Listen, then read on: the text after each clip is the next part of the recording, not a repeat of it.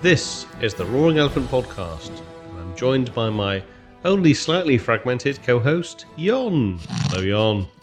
Fragmented, okay, hand, foot. I seem to be intact here. I guess my Kubernetes is running well.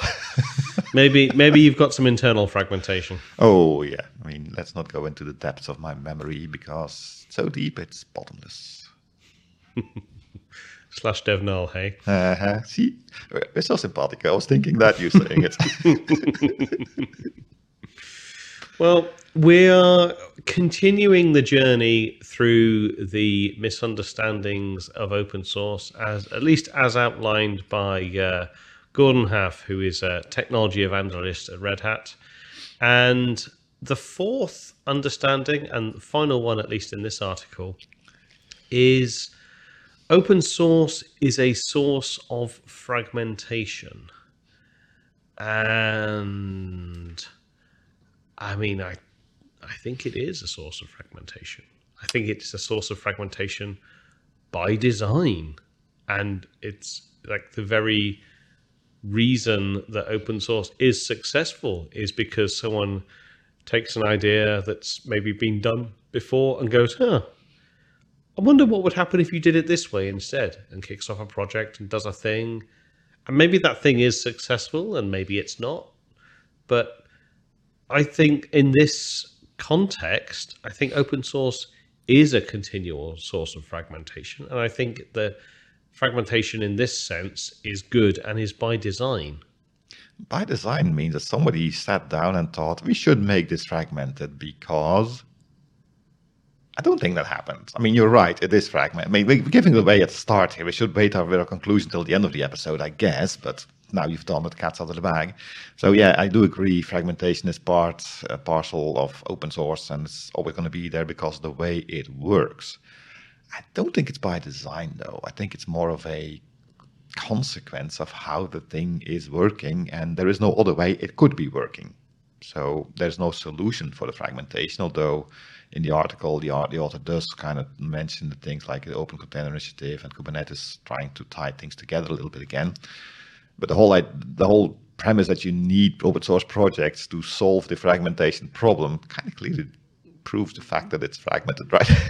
Yeah, like I don't really get the author's argument here. I mean, I do understand that standards do spring up as a necessary part of enterprise adoption of technology. You know, people need standards that they feel they can kind of stand behind and develop against and all that kind of other stuff.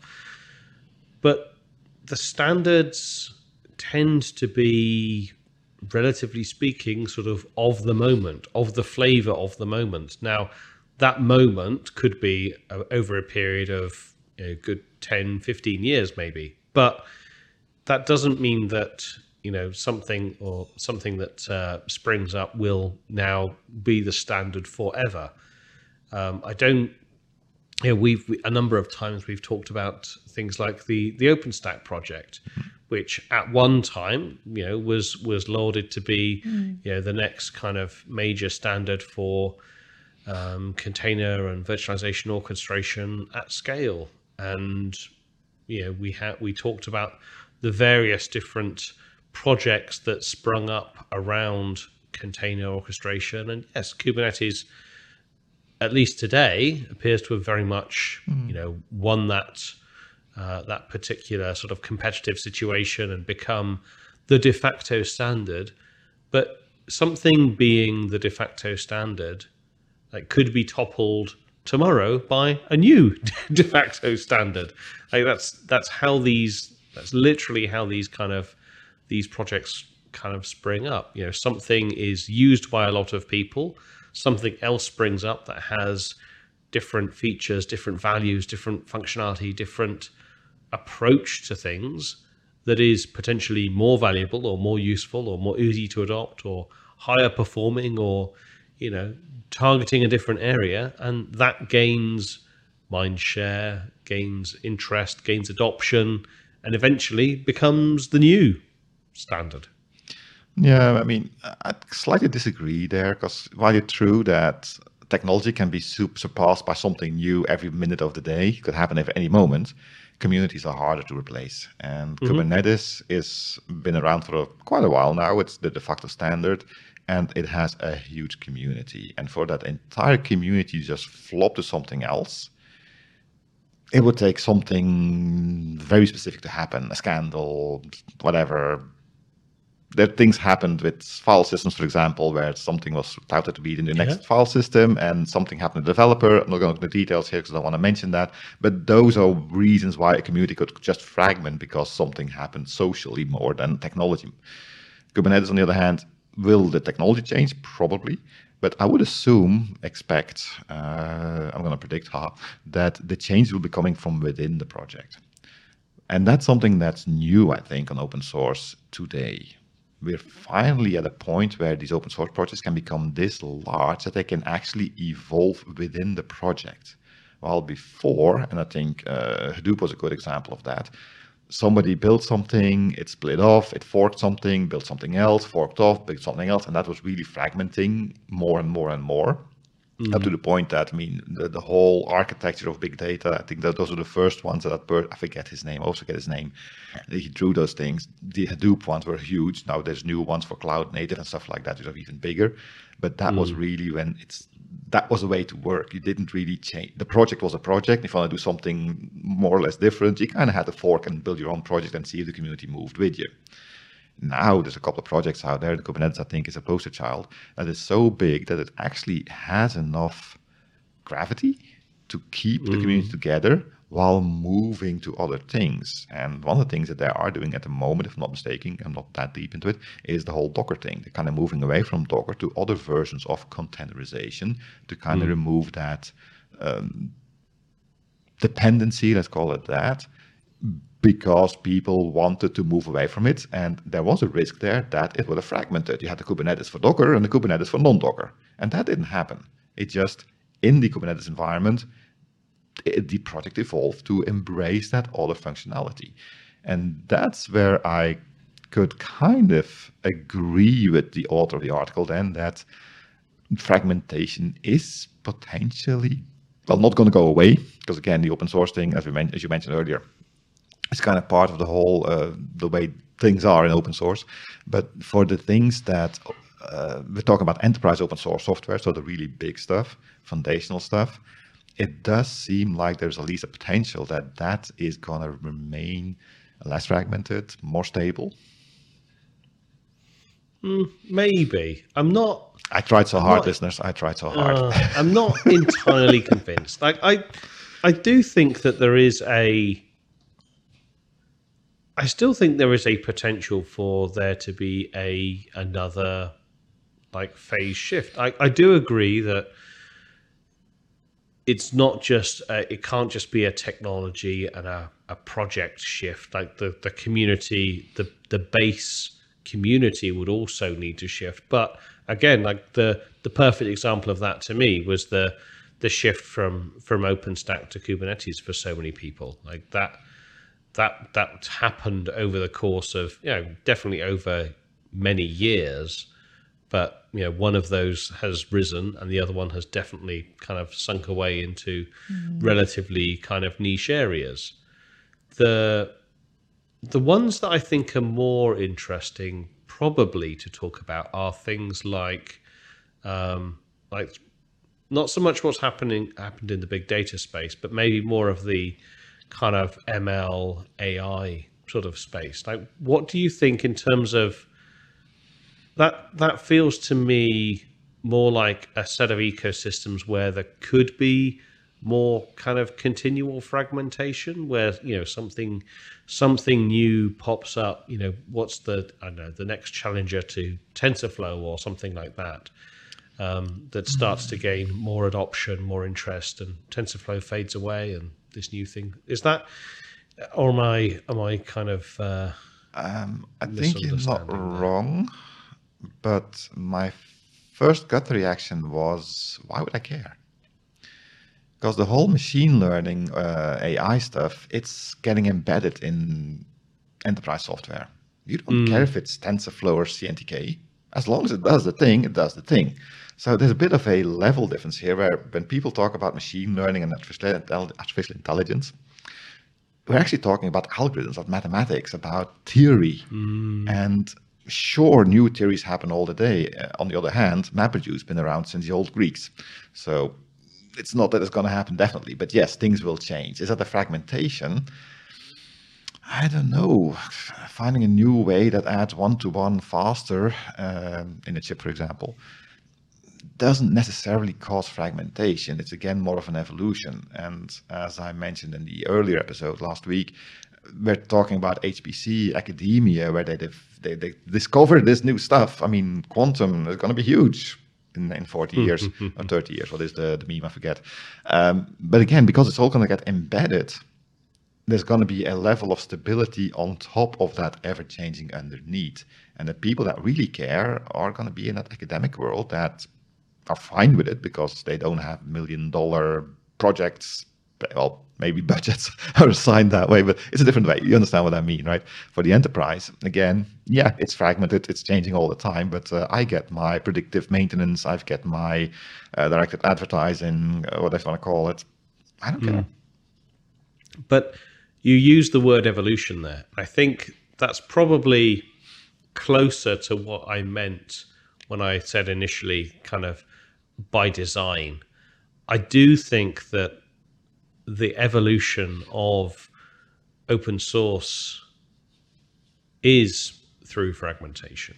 I think it is through people who take something and go, oh yeah, I think this concept is interesting. It can't stay that way. But well, I think it can, but I think you brought up an interesting point about some projects being large enough that fragmentation, and I think the problem is that fragmentation has a very negative connotation. Like the term fragmentation has a negative connotation. But if you were to say replace fragmentation with the word evolution, everyone would be, oh yes, that's a great way to describe it.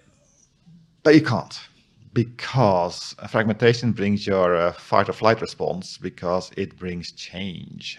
Evolution, it's evolution versus revolution. Evolution is soft, you upgrade, you just meander on without any big things happening. Fragmentation leads to a revolution where you kind of have to throw away all the Linux because now we're doing everything on XYZ, new kernel comes out. And we're talking enterprise open source software in this article, and for enterprises, predictability, I think I mentioned that in the first or the second misconception, is very important for enterprises. They want to have that predictability, that return on investment plan in the next 10, 15, 25 years before they'll start spending money.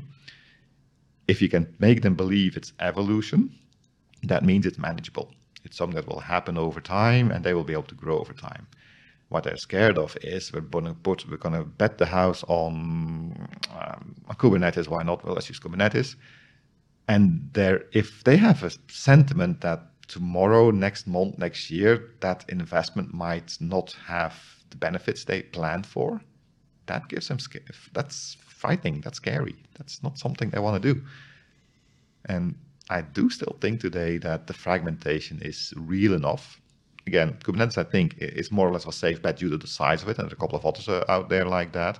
But if you're looking at, the big data, I mean, Hadoop happened when it happened. It could not happen anymore today because it was one of the first really big movements that kind of clumped together a lot of fragmented things into a single distribution on a couple of 3 vendors at that point. And that made it possible. Now it would be an expectation, and the MapReduce, which was basically the the MapReduce library. Sorry, Hadoop was a MapReduce library plus the HDFS file system. That was already 2 products. That would not be acceptable these days. It would have to be more of a better fitting together of parts before it would ever get adopted in a way that was adopted 10 years ago. Yeah. I think I disagree with you in terms of fragmentation versus evolution versus revolution. I think that because when we're talking about fragmentation from a open source project adoption, like it does happen slowly. It is, I believe, it is closer to evolution than it is to revolution. Like if you see, like an open source project very rarely will come out of nowhere and utterly disrupt everything else that is currently in place. That's not, projects don't really, generally speaking, spring up like that. And if someone out there can think of one, It's not a definitely springing let up, me it's know. going away. Yeah, but that's how things get consumed, though, isn't it? Like a project can spring up and gain adoption. Like it gains adoption by pulling adoption away from other locations. Like there's only so many people consuming, web servers or whatever, to pick any sort of open source project that you like or project type that you like. But the shifts happen over fairly large, fairly long, fairly manageable kind of periods of time. And as projects mature, if they start to see,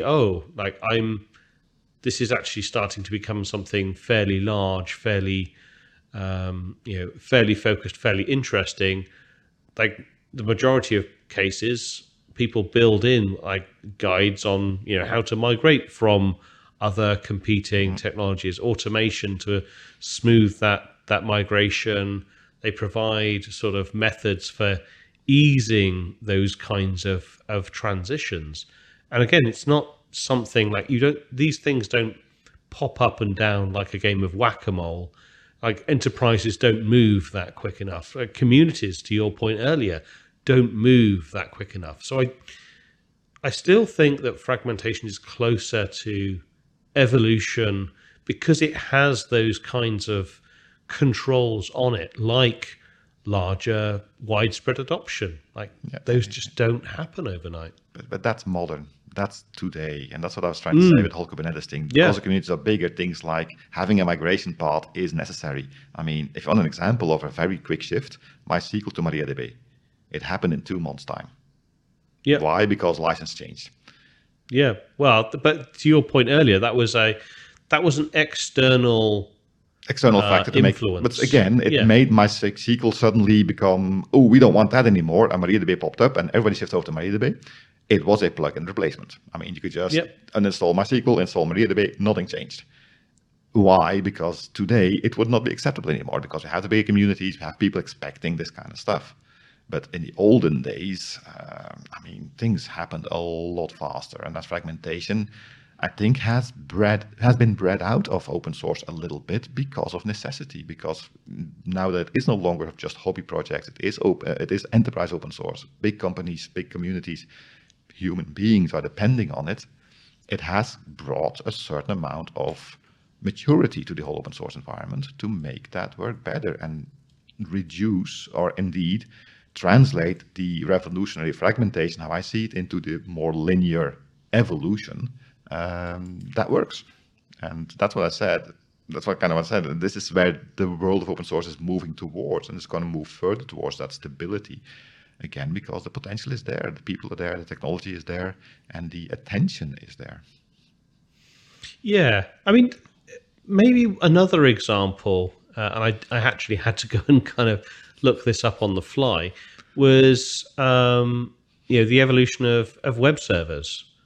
For a very, very long time, the most dominant web server was Apache with something like, at its height, I'm sure it was something like 90+% of all web servers were powered by Apache. And now actually Nginx is 33%, 33.1% of the market. Apache is only 31%. Cloudflare Server is 21% because of all of the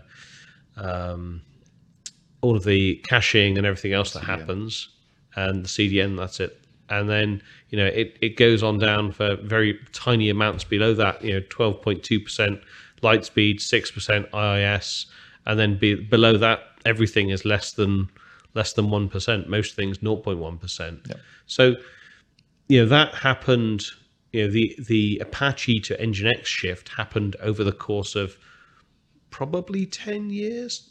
Yeah, it was kind of gradual. I mean, there were different use cases as well, right? I mean, the most use that I see for Nginx, and I am a representative of one, is proxy servers. And Nginx allows you to do things like reverse proxies and things like that, which Apache was never built for. I mean, it can do that, but it's a lot easier, a lot more elegant in Nginx. Nginx has a kind of a different, broader use case than Apache, which is still just, big air quotes, a web server. But yeah, that went very gradual. And again, because the install base was so massive, and nothing really happened with the Apache project. It just kept on doing their thing. And we're talking about the Apache HTTPD project now, not the Apache Foundation. Foundation. And I mean, that's also a good one, of course. The Apache HTTPD actually led to the Apache Foundation kind of environment. And that pretty much ensures that HTTPD, the Apache web server, is never going to go away.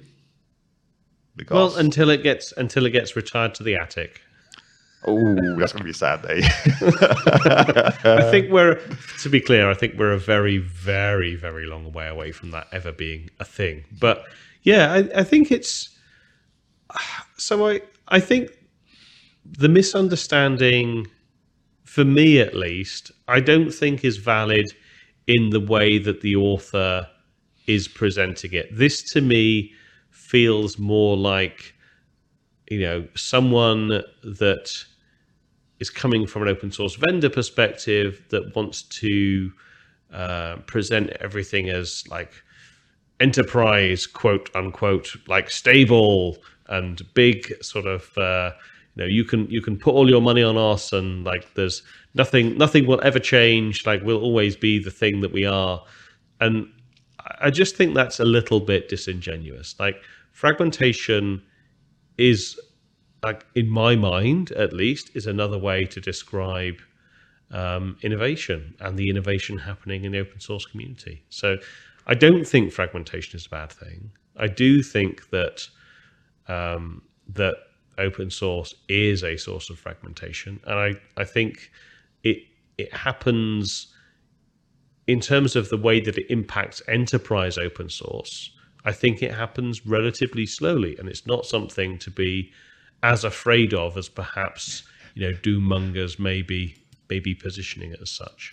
Yeah, but that's kind of putting the horse before the cart, right? Because the moment you talk about enterprise open source, you specifically mention open source that is not that suffering from fragmentation, or else it would never become enterprise open source. So that's kind of solves each other.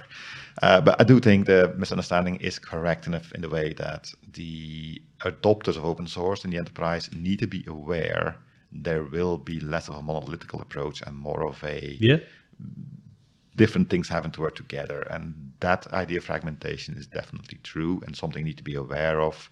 If you're going to do a forklift upgrade of your enterprise, whatever it is with enterprise open source software, be aware that will be a different way of working. But I think when the discussion we had is, it's going to be fine.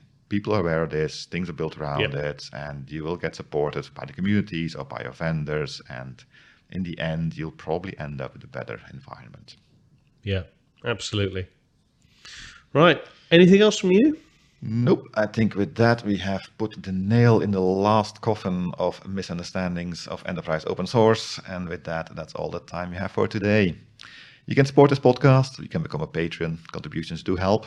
We are on YouTube. You can like, subscribe, watch videos, hit notification bells, make Dave happy. You can go to www.roaringelephant.org. There's links to the Patreon page, the YouTube page, and more information about the podcast. And you can follow us on Twitter using the @RoaringElephant tag. You can still send your feedback or ideas for new episodes to podcast@roaringelephant.org. And with that, until next time, my name is totally well understood, Jon. And my name is Defragmented Dave. Ooh, good one. We look forward to talking to you again next week. Goodbye. See you then.